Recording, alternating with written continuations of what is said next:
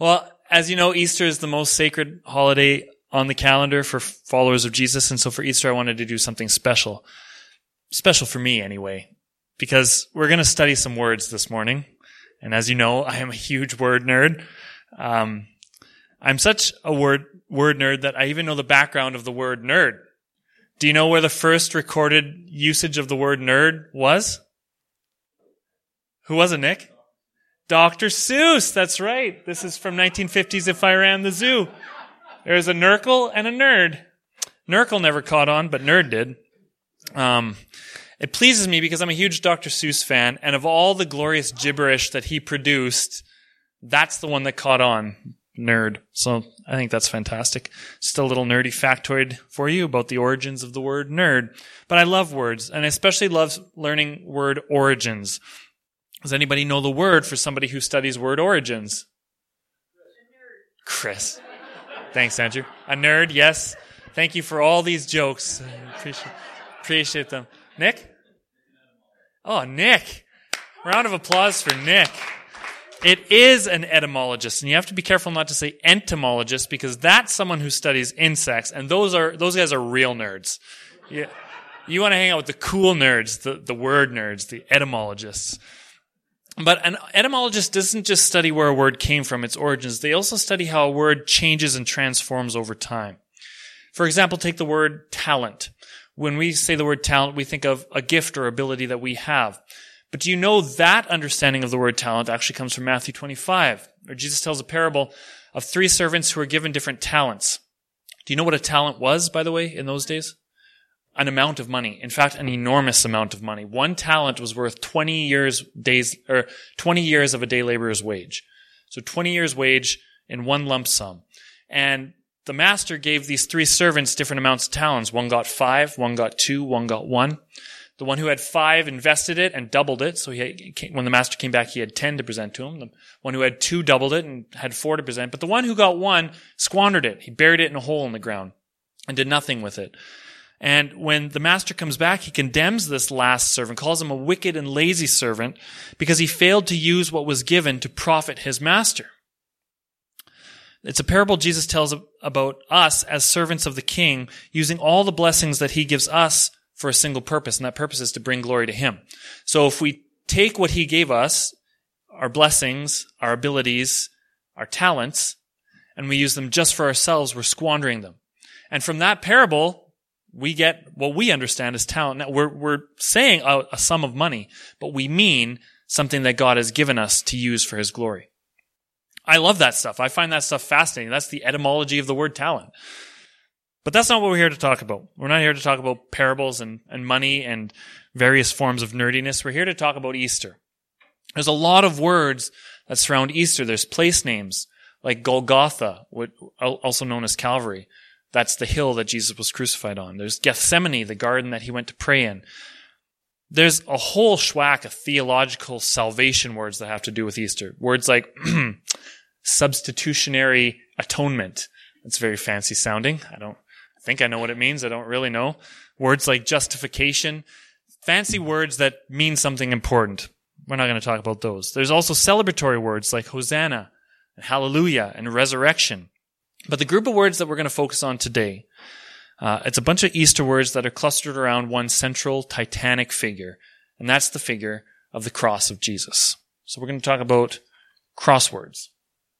This Easter, we're going to take an etymological tour of words that either find their origins in the implement of Christ's death, the cross, so words that come directly from the cross, or else have had their meanings forever altered by the enormous historical influence of those 2 slabs of rough-cut timber that a humble teacher from Nazareth was stapled on 2 millennia ago. So we'll be looking at crosswords, words we use in our language today that are shaped by the cross. And in studying these words, my hope is that we'll see how we can be shaped by the cross as well. And so we begin fittingly so with the first word that comes out of the cross, and that's the word excruciating, which literally means to come out from the cross. The Latin word for cross is crux. So in excruciating, here we see the C-R-U-C. That's the Latin word for cross, crux. And you know what the Latin prefix X means? We use it today too in our language. X means out of. So if you are an ex-smoker, that means you have moved out of that habit. If you have an ex-wife or an ex-boyfriend, that means you have moved out of that relationship. And if your pain is so thoroughly agonizing that it feels as though you won't be able to bear it, then it's the same kind of pain that came out from the cross. We start with this particular crossword because Easter itself begins with this particular crossword. There's excruciating pain all over the last 4 weeks of the Easter story that we've been reading. In the Garden of Gethsemane, during what to me is the most powerful portrait of Jesus' humanity that we have, I think, Jesus' spiritual agony, as he wrestles with the task that his Father is going to have him do in the coming hours, he wrestles with that, and he's spiritually agonizing to the point where Luke says he sweats drops of blood. That's how excruciating the spiritual agony of the job ahead of him is. The weight of the task is excruciating, but he knows he has to carry through with it. We also hear his spiritual excruciating pain when on the cross he cries out, Eloi, Eloi, lama sabachthani, my God, why have you forsaken me? Well, he had to be completely forsaken, completely abandoned for that death to take the weight that it needed. So there's spiritual agony, spiritual excruciating pain all over the place. But he also had to go through all of this completely alone, which adds to his emotional agony. Imagine how painful it would be to look your betrayer, your friend who's followed you everywhere for 3 years, to look at him across the table and say, go ahead and do what you need to do. And then to get a kiss from him in the garden, knowing that he's selling you out for a little piece of silver. How excruciating would that emotional pain be? Imagine how painful it would be to have one of your 3 closest friends declared with a puffed up chest, I would never deny you. And then the first instant that a little slave girl says, hey, weren't you with Jesus? You not only deny, you curse the one who you claimed never to deny. Imagine how painful it would be to hear your people, the Jewish people, who you've come to save, who you love very much, shout as a bloodthirsty mob for your head. Crucify him. We have no king but Caesar. Get rid of this guy. We want that other murderer instead, not this guy. How painful would that be? Imagine how painful it would be for the crowds to demand messianic signs and to mock your kingship with a fancy robe and a fake scepter and a crown of thorns on your head and post a sign on the cross above you. How painful it would be to be mocked like that for who you are. Imagine how painful it would be to be on the cross and look and see your mother and to see your best friend who you love more than anyone else, and that's John, staring up at you from the crowd, tears of confusion and frustration and misunderstanding just flooding out the last bit of hope that they had. How painful it would be to see that. How painful would all these emotional wounds be? They'd be excruciating, almost unbearable. And then, on top of all that spiritual pain and all that emotional pain, there's the physical pain. Romans were very, very skilled at torture, and crucifixion was their favorite. The details are gruesome and familiar. It starts with beatings, whippings, even a scourging. And a scourging is a whip with 9 ends on it, and at the end of each tail was a piece of bone or metal that they whip you, and then they pull it out. That all comes first, leaving you within an inch of your life before the fun even really begins. You're then forced to march through the streets with the heavy beams of the wood grinding against the raw hamburger of your flesh. How agonizing that would be. You're then given a nail through each wrist and a nail through your feet, and you're lifted several feet up into the air. Every time the weight on your wrist gets unbearable, you shift your weight to the feet, but that just creates a different kind of agony. It also constricts your diaphragm, so that the only way you can catch your breath is by lifting up, which puts all the weight back on your wrists and on your feet. It's just extremely agonizing. Sometimes the Romans, if they were feeling especially cruel, would put a spike right here at your back so you couldn't even lean up against the wood to get some relief. Jesus was also given the extra cruelty of a crown of thorns dug into his scalp. Death was slow in a crucifixion, sometimes over the course of several days, until you were either A, picked apart by animals, or B, bled out, or C, succumbed to thirst, exposure, or shock, or all three. If they wanted to get the whole thing over with, they simply broke both your legs, and then you would suffocate a lot quicker. No wonder, knowing all of that Jesus went through, No wonder the strongest word we have for expressing unbearable emotional, spiritual, and physical pain literally means to come out from the cross. Excruciating. So much of the Easter story deals with excruciating pain that it can be overwhelming and uncomfortable to read. Read it anyway. It's supposed to be uncomfortable. That suffering has a purpose. That suffering is part substitutionary, meaning Jesus bore the full brunt of God's wrath in order to deliver us from a similar but much more permanent fate ourselves.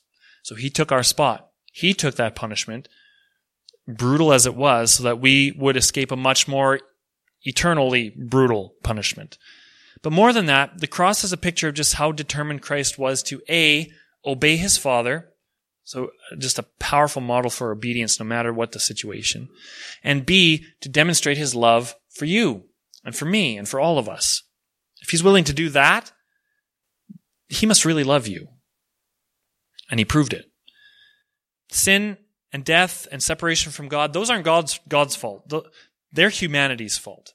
We are complicit with those things. Sin, death, separation. You and I, we're participants in this fallen system of pride and selfishness and disobedience. And Jesus steps into this system, which we're a part of, and dismantles it forever. Completely tears it down. Humans never choose to suffer. In fact, especially in North America, we do everything we can to avoid suffering. We never choose suffering, but suffering is our collective fault as human beings. That's what the story of the fall tells us. Jesus, however, is the opposite. He did choose to suffer, or at least chose to obey his Father, which led to his suffering. He did choose to suffer, but the suffering was never his fault. We don't choose suffering, but it is our fault. He did choose suffering, and it was never his fault. And because he loves us so deeply, he willingly took all of that suffering, all of that fault, all of that excruciating pain, and he conquered it on the cross. He saved us on that cross. If excruciating means to come out from the cross, then it wasn't just blood and agony that came out from the cross. There was also hope and freedom and peace and adoption into the family of our Heavenly Father. All the worst things are characterized as excruciating, pain that identifies with the suffering of Jesus, but all the best things came out from that cross as well. Things like hope and peace, adoption into the family. Which leads me to the second crossword, crucible. You see or hear that C-R-U-C at the beginning of crucible as well. That's the Latin word for crux. The word in Latin originally meant night lamp. A crucible was a little light that they had in medieval cathedrals that lit up the cross so that you could come and worship at night. That's what a crucible originally was. I didn't know that until I studied the etymology yesterday, which is a fun little journey for me and probably no one else. But that origin is just one part of the etymology of the word crucible. The other aspect of etymology is the shift in meaning. And so when we think of a crucible today, we don't think of a little candle lighting up a cross in some dank cathedral somewhere. When we think of crucible, what do we think of? We think of, what's that? Refining, yeah. We think of a vessel for testing metals or for melting them to establish purity. That's what a crucible is now. We think of putting a bunch of silver in. You put the silver in, it burns away the dross, the stuff you don't want, and it leaves the pure silver to establish purity. Or scientists, chemists will use a crucible, which is just a little porcelain container, to mix things in because the porcelain's not flammable, so you can do whatever they want in it, and it won't affect the container. That's for testing metals and for melting them to establish purity. And there's no better image for describing the purpose of Jesus' excruciating pain than that. Jesus endured all of that excruciating agony on Friday, and it led to the glory of Sunday.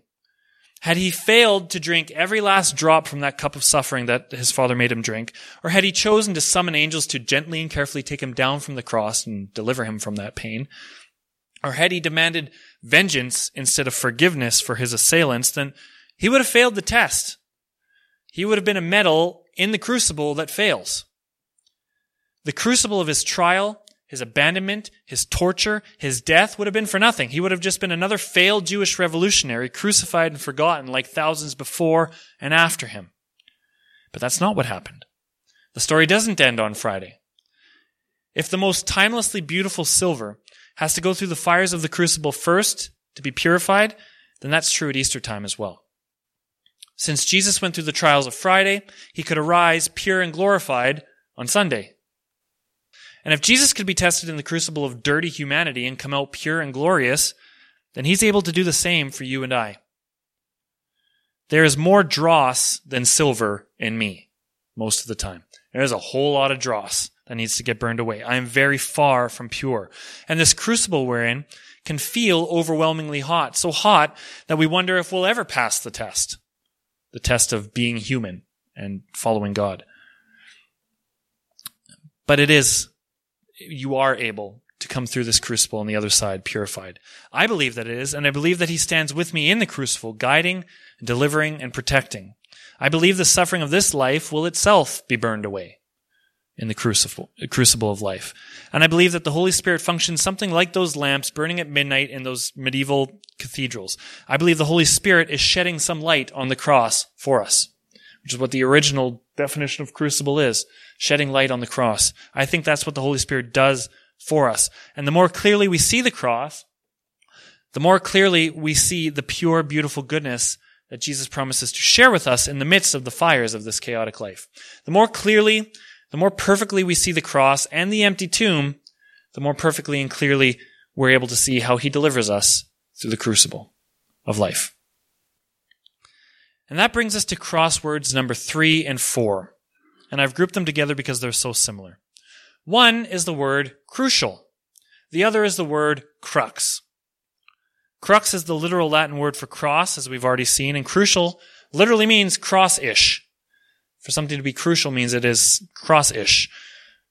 Crucial means a decision or event that is extremely critical and that success or failure depend upon it. Therefore, the Oilers have a crucial decision to make with their next general manager. Success or failure, probably failure, to be honest, depend upon it. Crux means something similar. So crucial is an adjective, describes a noun, but crux is the noun itself. Crux means something similar. It is the decisive or most important point requiring a resolution or an outcome. So the crux of the Oilers' failures over the last 5 years has been poor decision-making by the general manager and other fellow brain trust. But the crux of the failure now leads to the crucial decision. Once you figure out the crux of the problem, then you can make the crucial decision. Crux and crucial go hand in hand. One is a noun, one is an adjective, and they go back to the cross of Christ. The cross is the most crucial event in all creation, second only to the crucial event that happened 2 days later, the resurrection. All human success or failure depends on that pair of crucial events, the cross and the empty tomb. The cross and the empty tomb are the crux of God's salvation plan.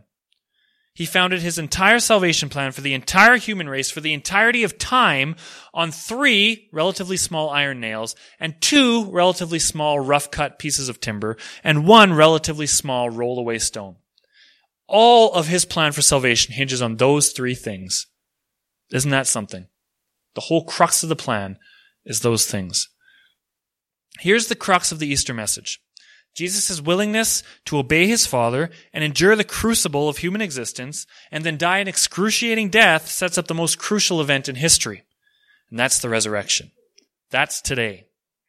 The conquering of sin and death once for all time, even if sin and death are still realities in our life as we live it in the crucible today. We can't escape sin and death, but we can conquer it. The cross is the crucial moment of truth, and the empty tomb is the crux of the plan. It's everything. Foolish though it may seem to those who have not had the cross illuminated for them, the resurrection is everything. And it sets up the most critical follow-up question, upon which all success or failure depends. Remember, crucial and crux means you got to do something now with what you know or what you need to do. The cross and the empty tomb are the crux of our human existence. They require a resolution and an outcome. The cross and the empty tomb require a resolution and an outcome. A choice, actually. The choice is this: either believe and follow, making the crucified Christ your king, or reject and deny, making myself king in his place. That's the choice. And you only have 2 choices. The resolution and outcome are based on this: pass the crucible test by following him, or fail spectacularly and be burned away. Walk a new path that leads to life, or stay on the same misguided journey towards my own proud destruction. Crucial doesn't even begin to describe the importance of our response to Easter, I believe. In fact, Easter should lead us to one more crossword, just one more, the last one, and it'll be quick. And that word is cruciferous. It's not a word probably any of us have heard. I'd never heard it before. What is cruciferous? Cruciferous is a family of vegetables including broccoli, cauliflower, bok choy, cabbage, garden cress, and Brussels sprouts, whose flowers have 4 petals which take the shape of a cross. This does not fit into our sermon in any way. It is pure trivia, but now you have an excuse to eat disgusting vegetables at Easter dinner. Broccoli is the only one I give the check of approval to. But actually, cruciferous does come from a Latin word, crucifer. Crucifer. I know it sounds like Lucifer, but I promise it's not an evil word. It's a beautiful word. Crucifer means cross bearer. Cruca, again, crux, cross, and fer. My name is Christopher, which is a Latin... Why is that funny? Sharon literally just spit her coffee back into her coffee mug. No, Sharon, my name is Christopher. Christopher. Christ means Christ, and fair means carrier. So I am the carrier, the bearer of Christ. That's what fair means. So crucifer means carrier of the cross, bearer of the cross. Crucifer is not at all a common English word unless you happen to be involved in the high churches, like Catholic churches, Anglican churches, Lutheran churches. They have a crucifer as part of their service. I've never actually been to a Catholic service, but somebody will carry in a crucifix on a giant stick as part of the procession. Is that all the time, Tara, or is that not all the time, occasionally? And the one who carries that... My studies tell me in the Lutheran church. Perhaps not all the time. Okay. It did say that it's most common in the Anglican churches, but that other high churches do it too. There you go. The Orthodox churches, yeah. Their high church, yeah. Okay. The priest has the incense. So the guy walking behind, carrying the giant cross, is a crucifer. That is his title, crucifer. So I'm not lying. Thank you, Andrew, for bailing me out there. This is a real thing that exists on planet Earth. I think even that Sharon's dad, too, when we were out. Yeah. They had the guy walking around with draped. Yeah, they did. Yeah. And the cross has like ribbons draped over it, kind of like this. That person carrying that cross is called a crucifer. That's their title. So in that context, a crucifer is simply a person appointed to carry the church's processional cross during processions at the beginning and end of the service. That's what Wikipedia tells me. But I'm not going to close this wordy, nerdy Easter sermon with the image of a child in robes carrying a fancy stick. Instead, I want us to think of the power and beauty that comes with identifying ourselves as crucifers. Each one of us is a carrier of the cross, and all of us together are the carriers of a shared cross, and all churches in all places are working together to carry that cross into a dark, broken world. If we answer the crucial question of what the cross and empty tomb of Jesus means for us with a resounding everything, as I hope you do, if your answer for the crucial question of what does the cross, what does the empty tomb mean, if the answer is everything, then we need to be prepared to deny ourselves and take up our crosses every day, as it says in Luke 9. We'd better be prepared to carry the cross, that iconic crux of sacrificial love and selfless life, through all the circumstances of this crucible that we find ourselves in. We are bearers of the cross of Jesus. That means we live sacrificial lives. That means we give selfless love. That means all that the cross represented for Jesus is now represented in us. All that power, all that sacrifice, all that humility and brokenness, that's true of us too. But that also means the empty tomb is true for us as well. All that glory, all that power, all that beauty, that's all true for us too. If we carry our cross, then it's true for us. And so the last crossword, crucifer, speaks to our identity as cross people. It's not easy to carry a cross. Make no mistake about it. It's not easy to carry a cross. It doesn't always lead to happy places. In fact, for Jesus, it led to the Hill of Skulls. There may be fiery trials. There may be loneliness and pain and sacrifice, those excruciating agonies that he felt in his last few hours. Those will be true for us too. But if we are crucifers, then there's also blessings. Right here, right now, there are blessings for us. One would be ongoing purification, being made more and more like Jesus. That's what being a cross bearer makes us, more and more like Jesus. Another is like the original definition of a crucible, a little candle that lit up the cross. If we carry our cross, then the cross gets illuminated for us. Our purpose gets illuminated for us. Another blessing right here and now is a community of fellow cross bearers to lighten the load. Jesus didn't carry the cross all by himself even. Simon of Cyrene came and gave him a hand. Well, he was forced to, but what an honor and what a privilege. And we don't need to carry the load all by ourselves either. That's why we get together every week to encourage one another, to strengthen one another, because we are fellow cross bearers. We're in this together. And best of all, most crucially of all, the blessings that come with the greatest words that a word nerd like me can muster. Words that are only experienced in the presence of our cross-bearing, stone-rolling, death-conquering King. And that's words like peace, words like hope, words like joy, salvation, forgiveness, acceptance, healing, glory, life eternal. Does any of that appeal to you in any way? Because if you're a crucifer, if you're a cross-bearer, they're available to you right now. And above all, in all, through all, the crux of the whole Easter story is love. If excruciating means to come out from the cross, then love is the most beautiful thing that comes out from the cross. In a purely technical sense, it's the most excruciating thing. Nothing came from the cross or the empty tomb more than love. If love is the most beautiful thing that comes out from the cross, then the question is, what do you come out with from the cross? When you stand at the foot of the cross, when you behold the empty tomb like Mary, like Peter, what comes out of that for you? Where does that take you? That's the crucial decision that I think we need to make, not just once and then let it be. That's the crucial decision we need to make every day. What does the cross mean for me? I just want to close with a Bible verse, and then we're actually going to sing a song of response.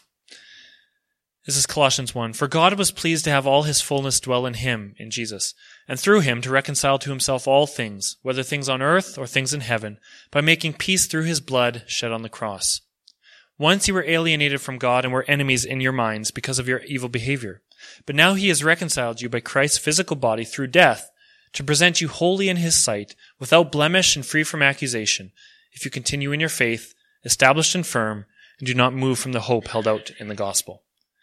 That's the blessing of being a crucifer. You see the crucible there, that you'll be presented blemish and free from accusation if you are a crucifer, if you carry his cross with him. And we see that he makes peace. There's that word peace, and it's a beautiful thing. So we're going to sing This Is Amazing Grace together. Angie escaped. I'm sure she's just letting them know we're singing a song. But till she gets back, would you pray with me? Jesus, we thank you for the cross. We thank you also for the empty tomb. And I pray that we would be people shaped by the cross, that we would be crucifers, people who bear your cross to the world around us, that we would be people who bring your light and your love, your hope and your peace, all those blessings that come with being a cross bearer. I pray that we would bring to the world around us. And Jesus, we know that you are the ultimate crucifer, that when you bore the cross, you brought those things to us. We celebrate that. We celebrate the victory of the empty tomb. And I pray that we would be shaped by both those things, that we would make crucial decisions every day to bring you glory because you're worthy of it, because you bring glory to us. We pray all these things in your powerful name, Jesus. Amen.